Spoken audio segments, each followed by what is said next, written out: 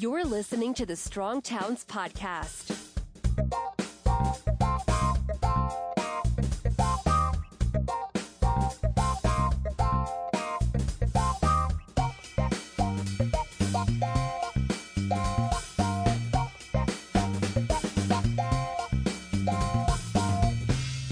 Hey everybody, this is Chuck Marone. Welcome back to the Strong Towns Podcast.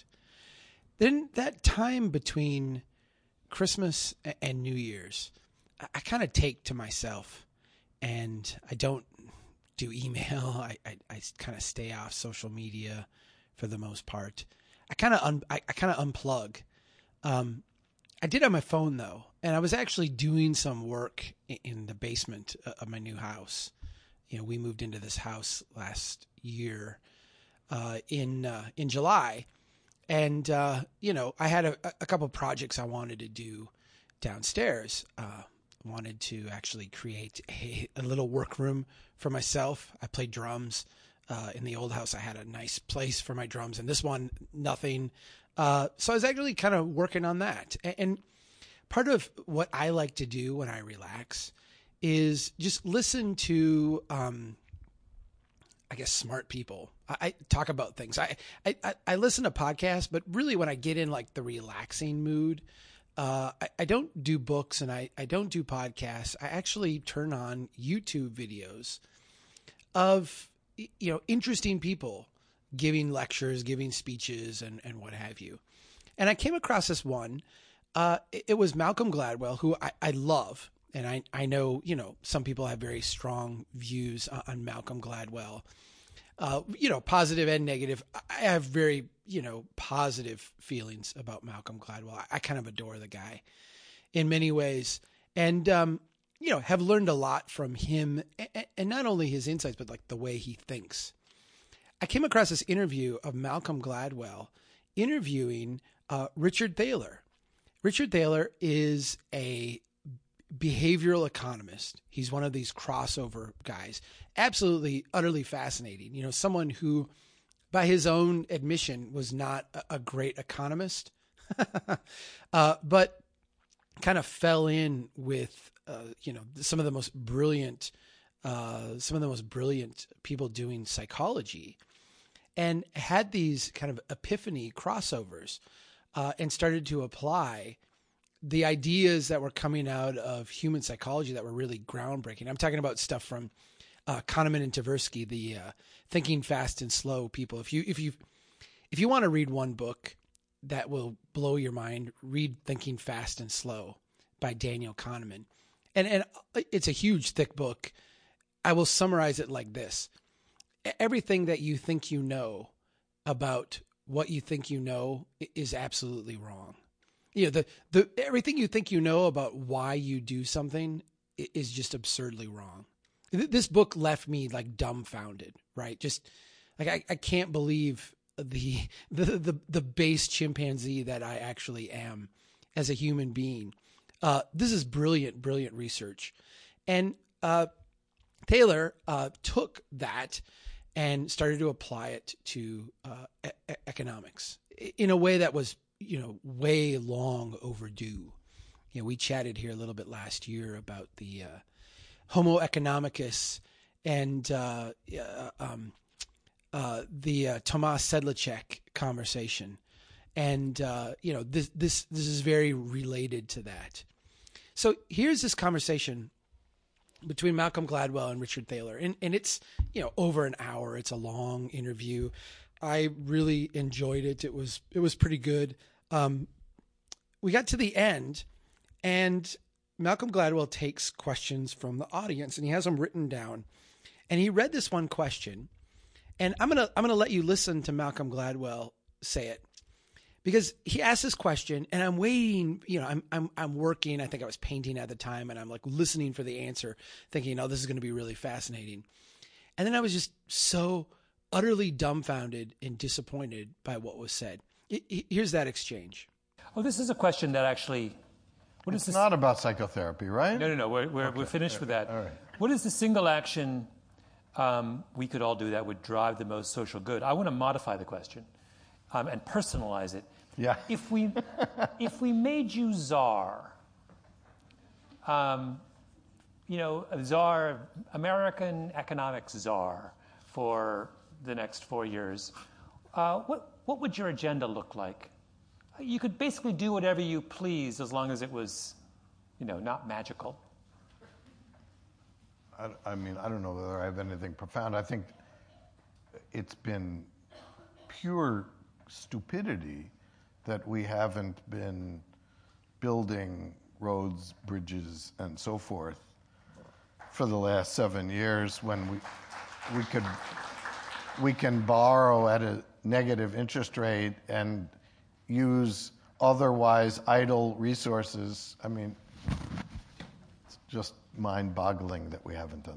So imagine me, like paintbrush in hand, pause, waiting with bated breath. This guy's a really smart man. He's been asked this question. I love his work. I love what he's done. I've read his books. I find him fascinating. What is the one deep insight that this behavioral economist is going to have? And what does he come back with?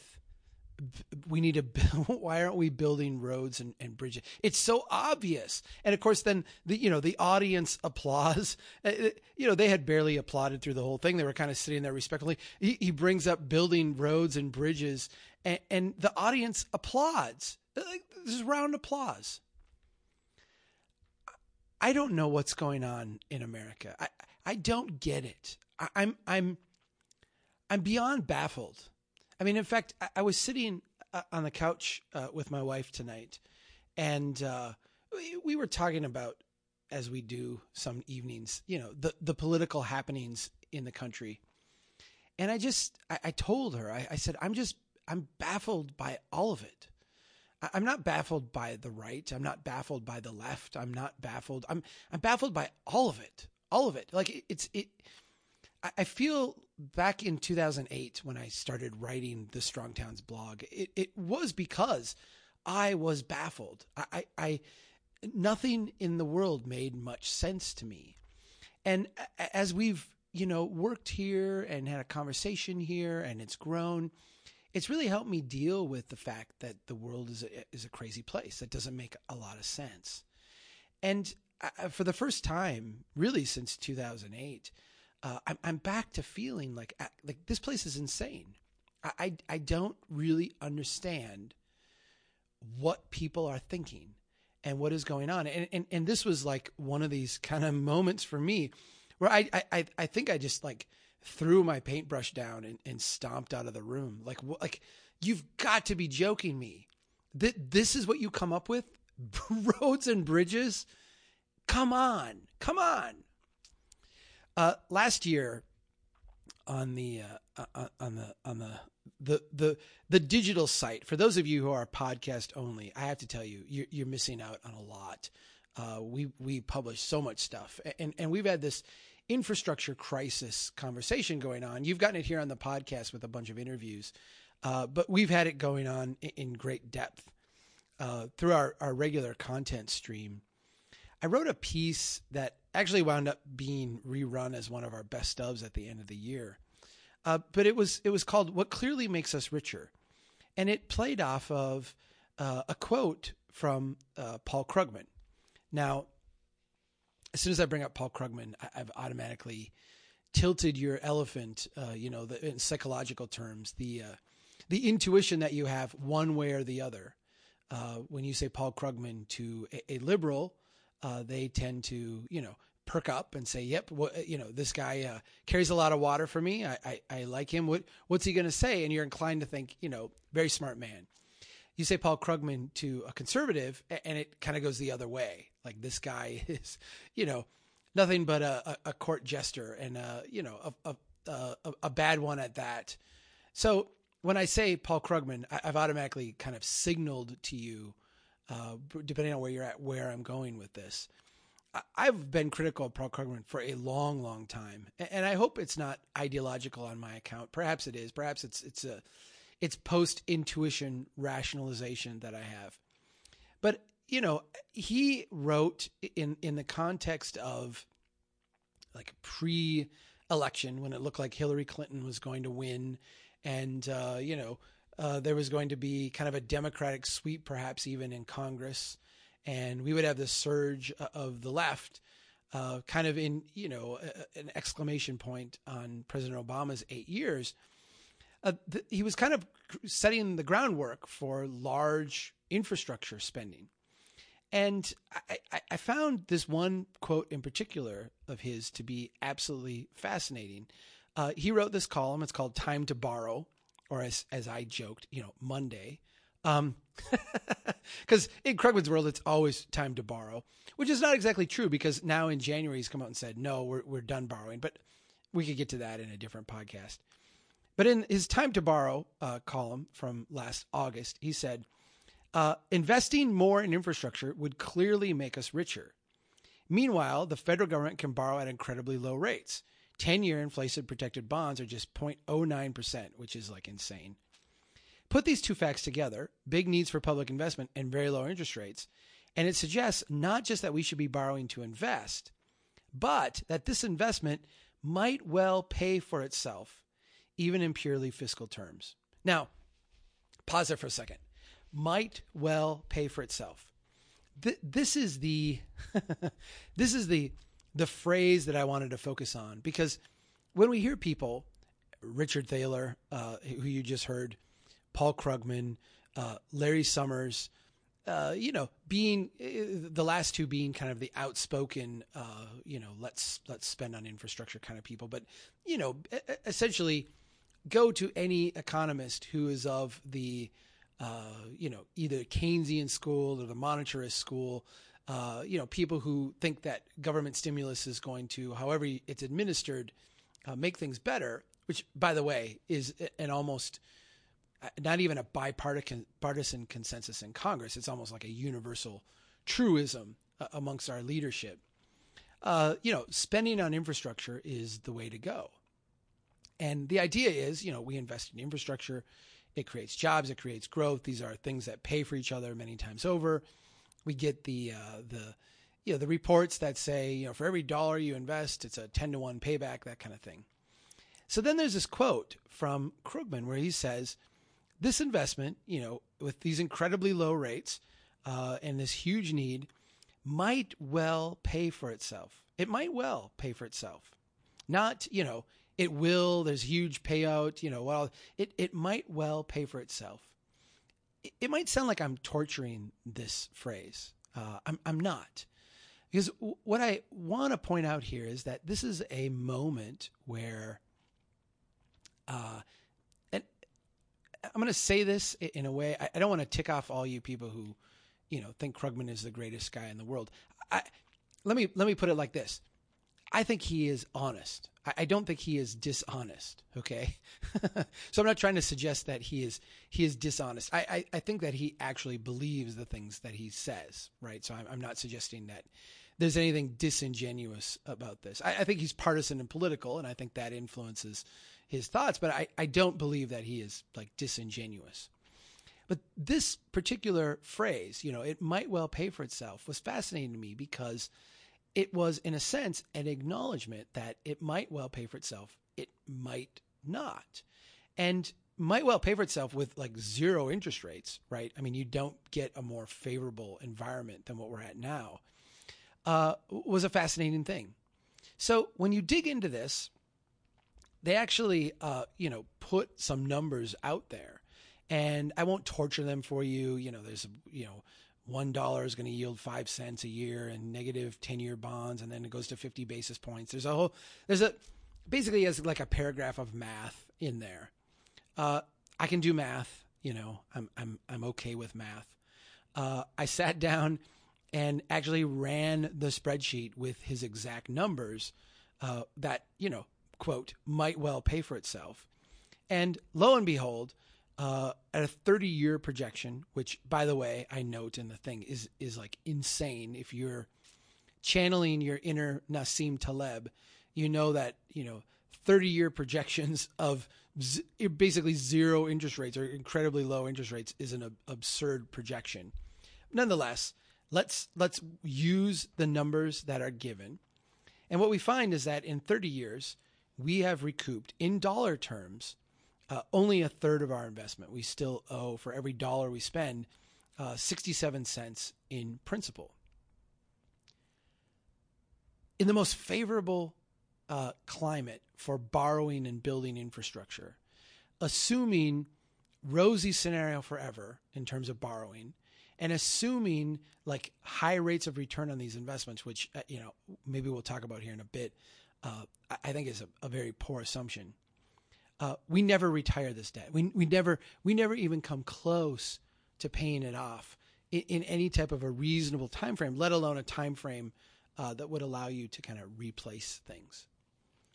I don't quite understand why economists, and Richard Thaler being like the example I've chosen to pick on here, but I mean, we could go down a long list, why economists just default to infrastructure as somehow being this savior, this thing that is going to actually make things better, that's going to actually help us.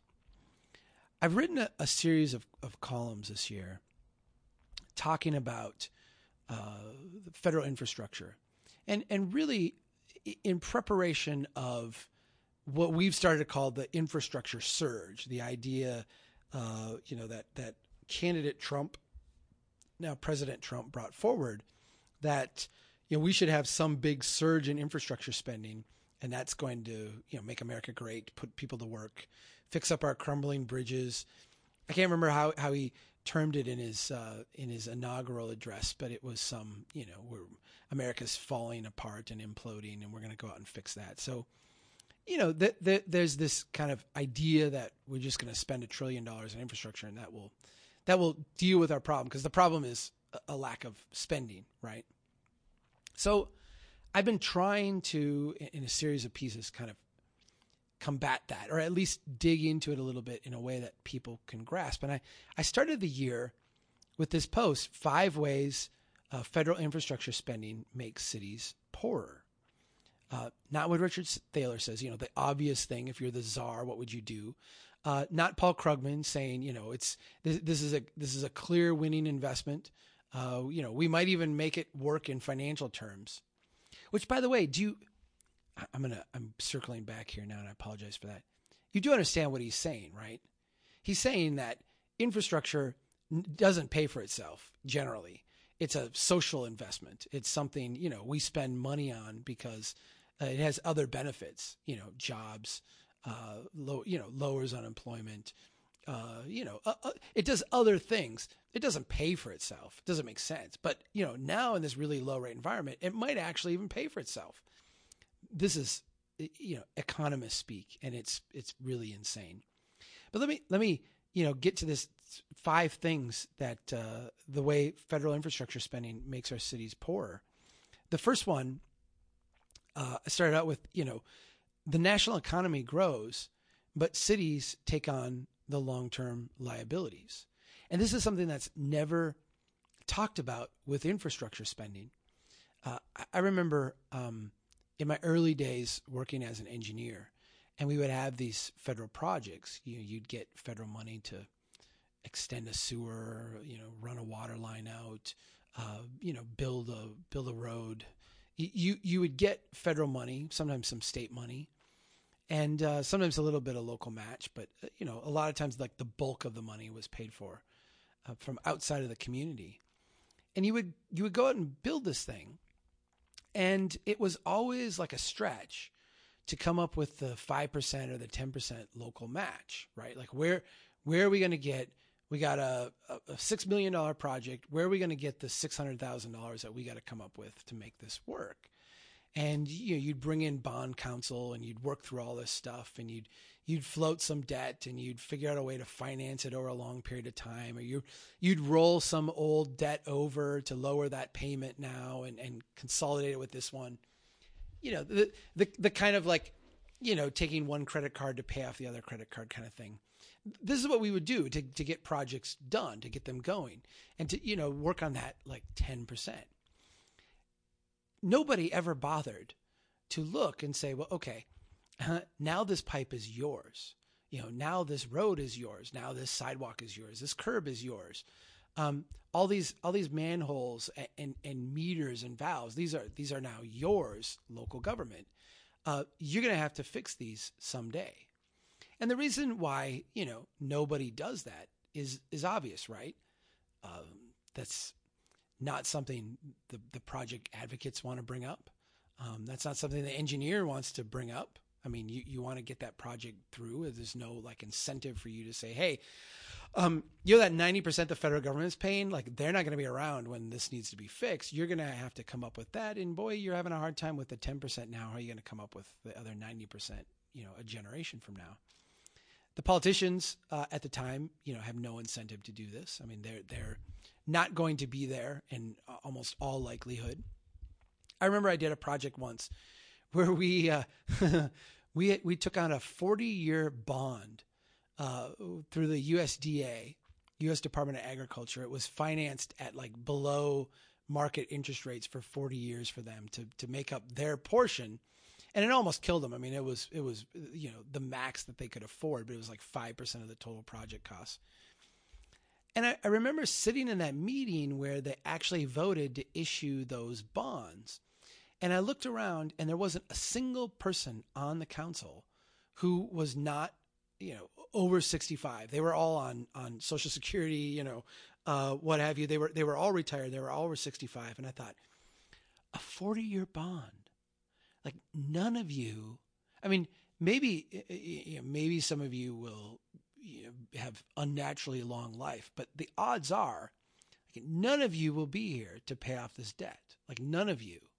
This solves your problem today, but none of you are going to be around in the future when this debt actually has to be paid off. Are we doing something that's even moral?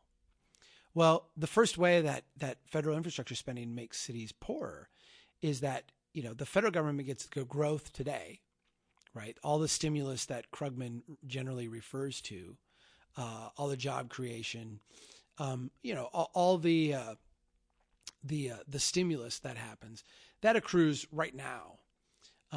And really that shows up on the federal balance sheet. I mean, it shows up on federal GDP. That's where those statistics show up. But if you're the local government, you may get a little kick, right? You may get a few jobs locally. You may have someone come in and apply for a permit or what have you. You may even get a new building or some new growth and some new tax base. But what you take on from an accounting standpoint are these enormous long-term liabilities.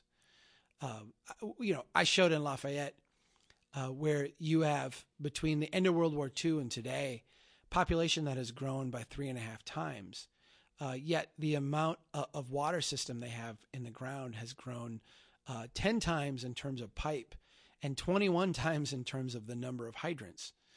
So you've grown your tax base, you've grown the community's wealth by 3.5 times. You've grown your liabilities by 10 to 20 times. Those numbers just don't make any sense. They don't add up. And they're part of a system that is kind of run from the top down, where the federal government makes the investment, the growth happens, and then the cities take on the liability. When Richard Thaler says, well, the obvious thing is that we need to build more roads and more bridges, I don't get it. I don't get it. We are literally bankrupting our cities doing this. The second thing I pointed out in this piece was that federal infrastructure spending goes primarily to those parts of our development pattern that are least productive. So when Richard Thaler says we need to go out and build highways and bridges, when you look at the landscape today and you say, okay, where do we need, if we were going to go out and our subset of things we were going to build were highways and bridges, where would those things happen? And they would generally happen in greenfield areas, I think is what planners would call it. In areas where you don't have a lot of development yet, or there's, a way to kind of artificially create some development pressure, or there's some development pressure, growing in anticipation of some massive federal government investment. The kind of things where you would build an interchange or a bridge to open up some more land for development. When you look at these things from a price standpoint, they're incredibly, incredibly expensive. And when you evaluate their tax base, they're ludicrously low yielding. My friend Joe Minicozy is, getting famous. If he's not famous already, he really should be, for pointing out this mismatch between, development that is in a more traditional development pattern, where it's more incremental, tighter streets, traditional kind of block development, versus the stuff we see out on the far edge, where we tend to put these massive investments, and how the ratios between the two are just absurd. I mean, absurd to the point where, you're collecting on a per foot basis, somewhere between 50 and 100 times the return, the tax. I mean, you're getting enormous returns in these traditional neighborhoods that we largely ignore through these investment programs. And you're getting, much smaller returns. And actually, when you look at the cost that you're taking on, hugely negative returns at the local level in the places we're investing in. The last thing, if you're Richard Thaler and you're Paul Krugman and you're worried about the future economic health in this country, the last thing you want to do is make these like mindlessly low returning investments, these, mindlessly negative returning investments, these investments that just create all kinds of burdens for people. I mean, local governments are what? They're a collection of us. They're not some abstract thing, I've had people email me lately and say, Chuck, you just don't understand. Money is an abstract concept. We can print it. We can do all. Yeah. Okay. Great theory. Maybe go apply that at the federal government level. Fine. I don't buy it, but go apply it there. When you get to the city level, you can't print your own money. You don't get to decide those kind of policies. You have to live within the rules as they're set. And, you've got to play by, the profit and loss statement that's in front of you. You don't get to have some abstract concept of money. You don't get to go into theoretical la land. You got to actually deal with things as they are. And if you have that understanding of life, how can you, as Richard Thaler, look and say, cities, we need to build roads, we need to build bridges. Essentially, we need to make the lowest returning investments that we can possibly make in our infrastructure systems. It's just reckless and irresponsible. The third point that I made in kind of refutation of this, boy, we got to have the federal government spend a lot of money on infrastructure, is the point that most of what we spend goes to building new stuff, even though what people say they want and what, President Trump said that he wanted to do in the election, during the election season and during his inaugural, is go out and fix our roads and bridges, maintain stuff. When we look at where money is actually spent, more of it goes to new construction than goes to maintenance. It's an absolutely bizarre phenomena. And I don't think it's fair to use an analogy of government as a business. I'm actually a fiscally pretty conservative guy, and I think that business principles can help us understand what is working and what isn't working in government. But I've never been an advocate of running a government like a business. But for this example, I'm going to kind of break that and say, let's say you're a business, or let's say you're a family, right? And you've got a house, and the house has a leaking roof. Who in their right minds looks at a leaking roof that is like, water pouring in and destroying other parts of your home and creating mold problems, and, leaking roofs just like cascade negative things. You got a leaking roof, and what you decide to do is go out and take out a huge loan to put an addition on the house. Like, who in their right mind does that? That is essentially our federal transportation investment policy. That's our federal infrastructure policy. When you go through the list of projects that states have, on their lists, if they even come up with maintenance projects, which, the federal government tends to, I was going to use the word deprioritize. I don't even know if that's a word. When they're putting out priority lists, the bottom ones tend to be the maintenance projects, right? They're not sexy. I remember back, in the 90s, I had a maintenance project in this poor city that literally could not afford even a tenth of the cost of the project. I mean, there's no way they could have paid for this project.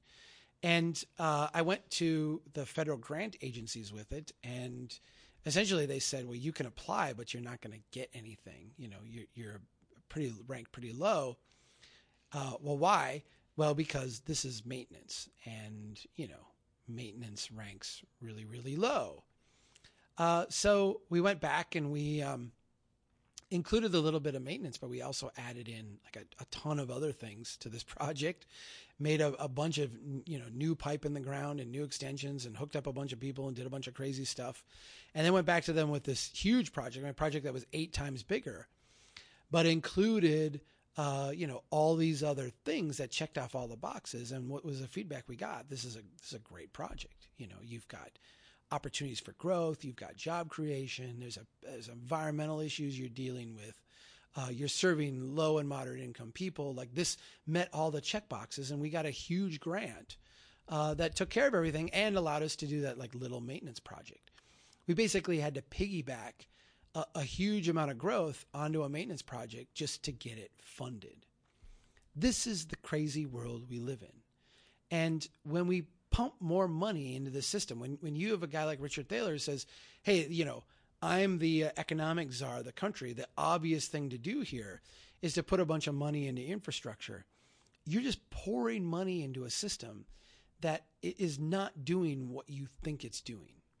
It's not going to spend the money actually fixing our roads and bridges and sewer and water pipes. What it's going to do is it's actually going to create more liabilities, more things that we don't have the money to fund. And it's going to do it in a way that returns every investment less and less and less, and puts us in a deeper and deeper and deeper hole. This is insanity. This is insanity. The fourth thing that I brought up, and this one got me in a little bit of trouble with some people who really love the Tiger Grant program, because I use Tiger as an example. But I pointed out that, federal infrastructure spending induces local governments to take on a lot of debt. And that debt tends to be very unproductive. And by unproductive, I mean it is not able to be serviced by the wealth that's created from the project. So it's debt that actually takes you financially backward. You go in the hole borrowing, and then you're not able to repay it back by the investment. Again, I'm not trying to say we should run cities like a business, but we should apply business principles to understanding what's going on in a city. And when we do that, what we see is that you have a pretty finite capability to borrow money that you can't pay back, right? And this is where cities are at today. I mean, you go back to the end of World War II, and the typical city was spending just a couple of % of their budget on debt service. That now at a national level is 18%, and I've seen cities at 50%, where 1 out of every $2 that they bring in is going to pay debt service on old projects. That's crazy. That's absolutely crazy. And what happens, when the federal government comes in with essentially free money and a big infrastructure spending binge, is that, the programs they come in with say, how do we get, as a federal government, the most bang for our buck? Where can we spend $1 and leverage that against, some other dollars that are being spent? And so I pointed out, for example, with the Tiger program, Tiger stands for the Transportation Investment Generating Economic Recovery Program. It's one of the most popular infrastructure programs at the federal government because it's kind of flexible and, went to fund a lot of non-traditional kind of projects. One of the criteria they have, and it's I, so I don't know what number that would be, the 11th criteria or something, criteria I, but it actually winds up to be, in the final analysis, one of the top criteria. The criteria is, who else is going to pitch in some money? Do you have other funding sources that are coming to the table, or are you just asking for the federal government for money? And the reason this becomes important is because, the federal government has a limited pie to dish out to people. And if you come to the table with half the project paid for from state funding and local funding, you become a much more viable project than someone who comes forth and has no money at all and needs the federal government to pay for all of it.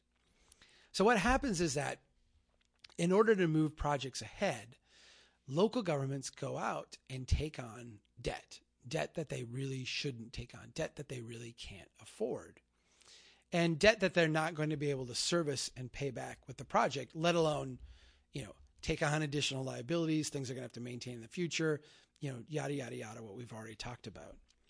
So these programs induce local governments to take on large amounts of debt as part of their match to make things go forward. And this is it's just wrong. It's when we step back and say, why are our roads and bridges crumbling?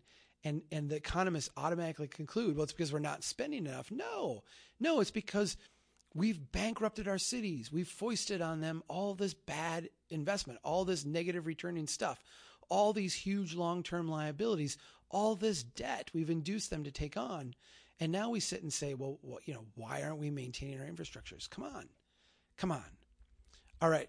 Last thing that I brought up, and I think this is the most important one in terms of moving us ahead. I just said federal infrastructure spending blinds local governments to better projects they could do themselves right now.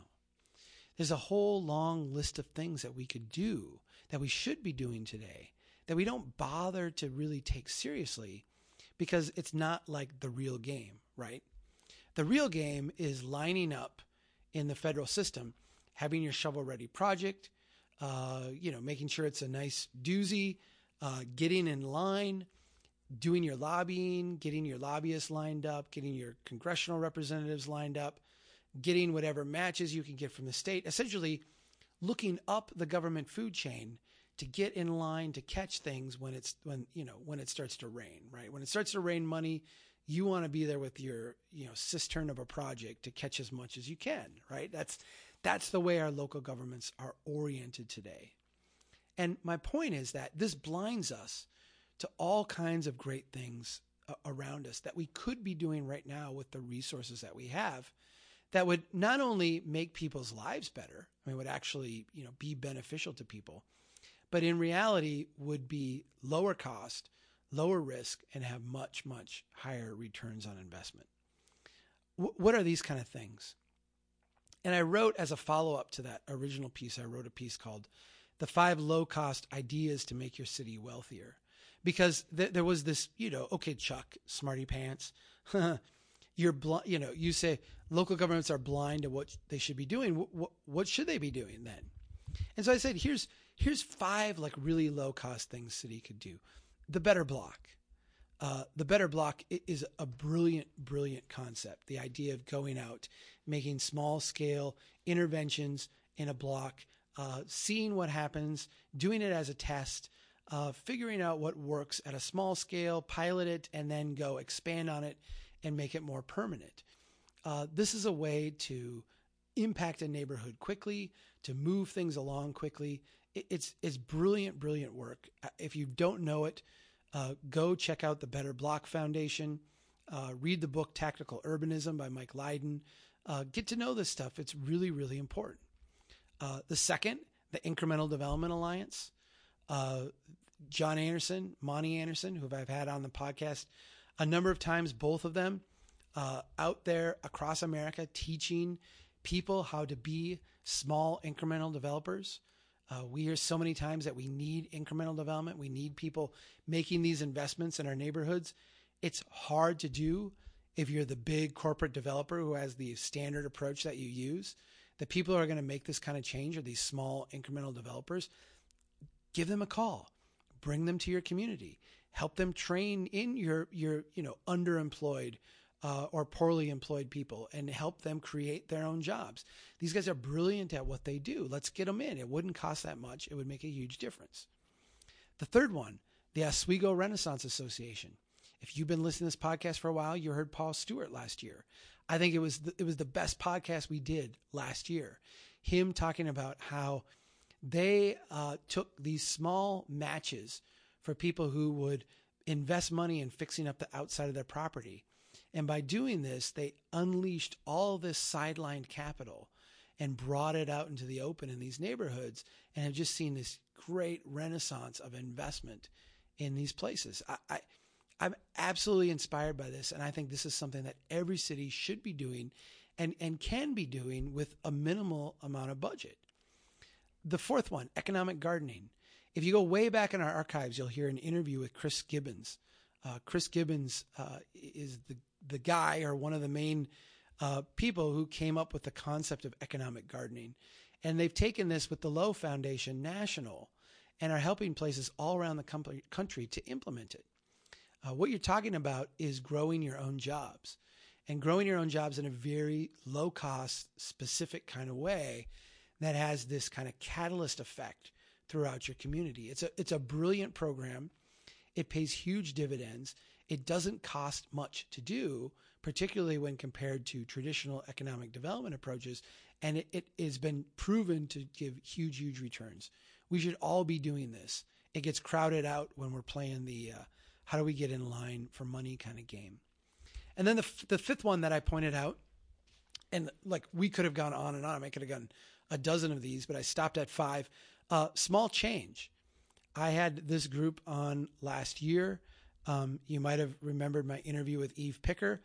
I had her on talking about her organization, Small Change, a place that is allowing individuals to make very small investments. I think you can go as small as $100.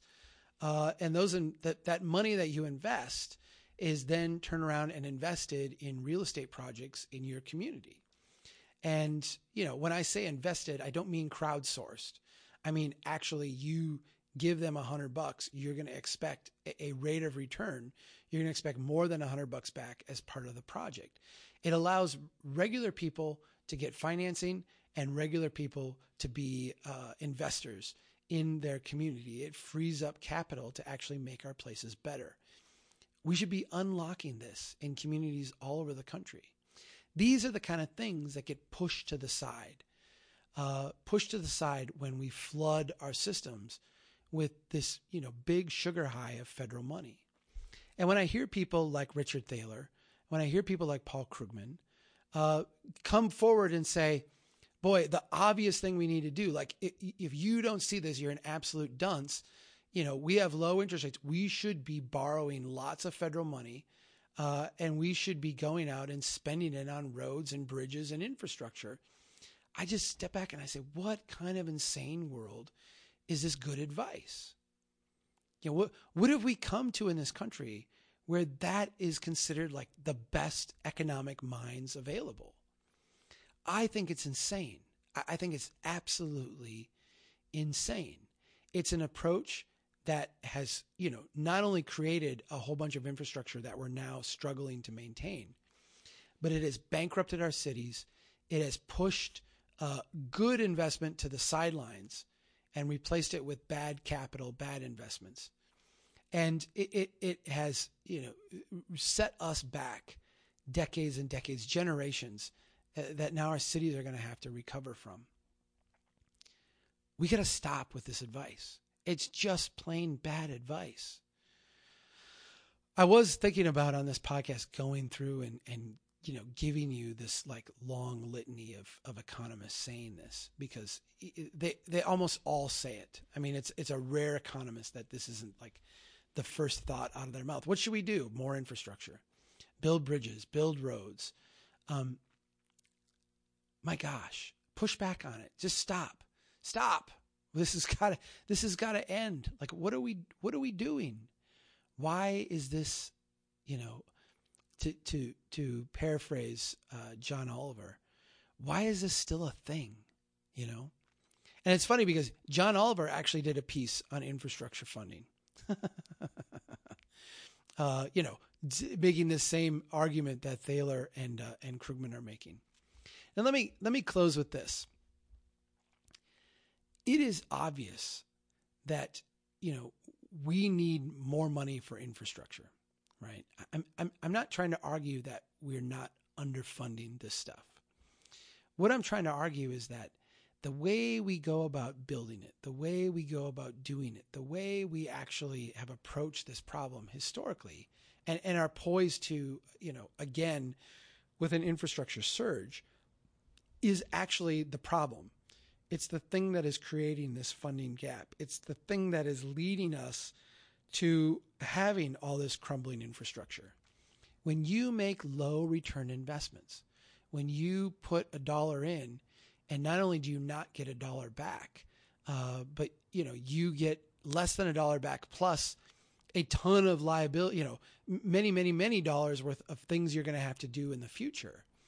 That is just a recipe for bankruptcy. It's a recipe for driving our cities down and just grinding them into the ground, which is what we are doing. I'm not going to pretend we don't need money. We do. But before we spend the money, we actually need to develop a different approach. We actually need to talk about how we do things differently. Now, as a closer here today, I'm going to tease the next deal. I'm actually coming back and talk about what I think, how I would reform the system we have right now on the fly. I mean, understanding that we're not going to pause here and take 4 or 5 years and actually retool bureaucracies. We're going to, to paraphrase Donald Rumsfeld, we're going to spend infrastructure money with the systems we have today, not the systems we wish we had. So in light of that, how would we go about changing this? And just to kind of tease this, I'll let you know, we were actually asked this by some members of the Trump team working on this issue. Like, what would you do? And next time, I'll give you that response. Thanks, everybody, for listening. Check out strongtowns.org. I mean, go to the site. If you're a podcast-only listener, I'm telling you, you're missing out on a lot. And we've been really hot this year. There's been a lot of really good stuff. Take care, everybody, and keep doing what you can to build a strong town.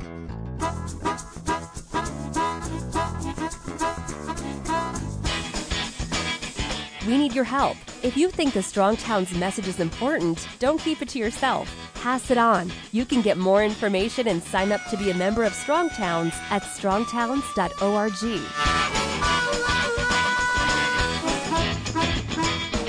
They know that America's one big pothole right now. Bill. That's the story. Chuck Marohn, this has been fascinating. Who made the city?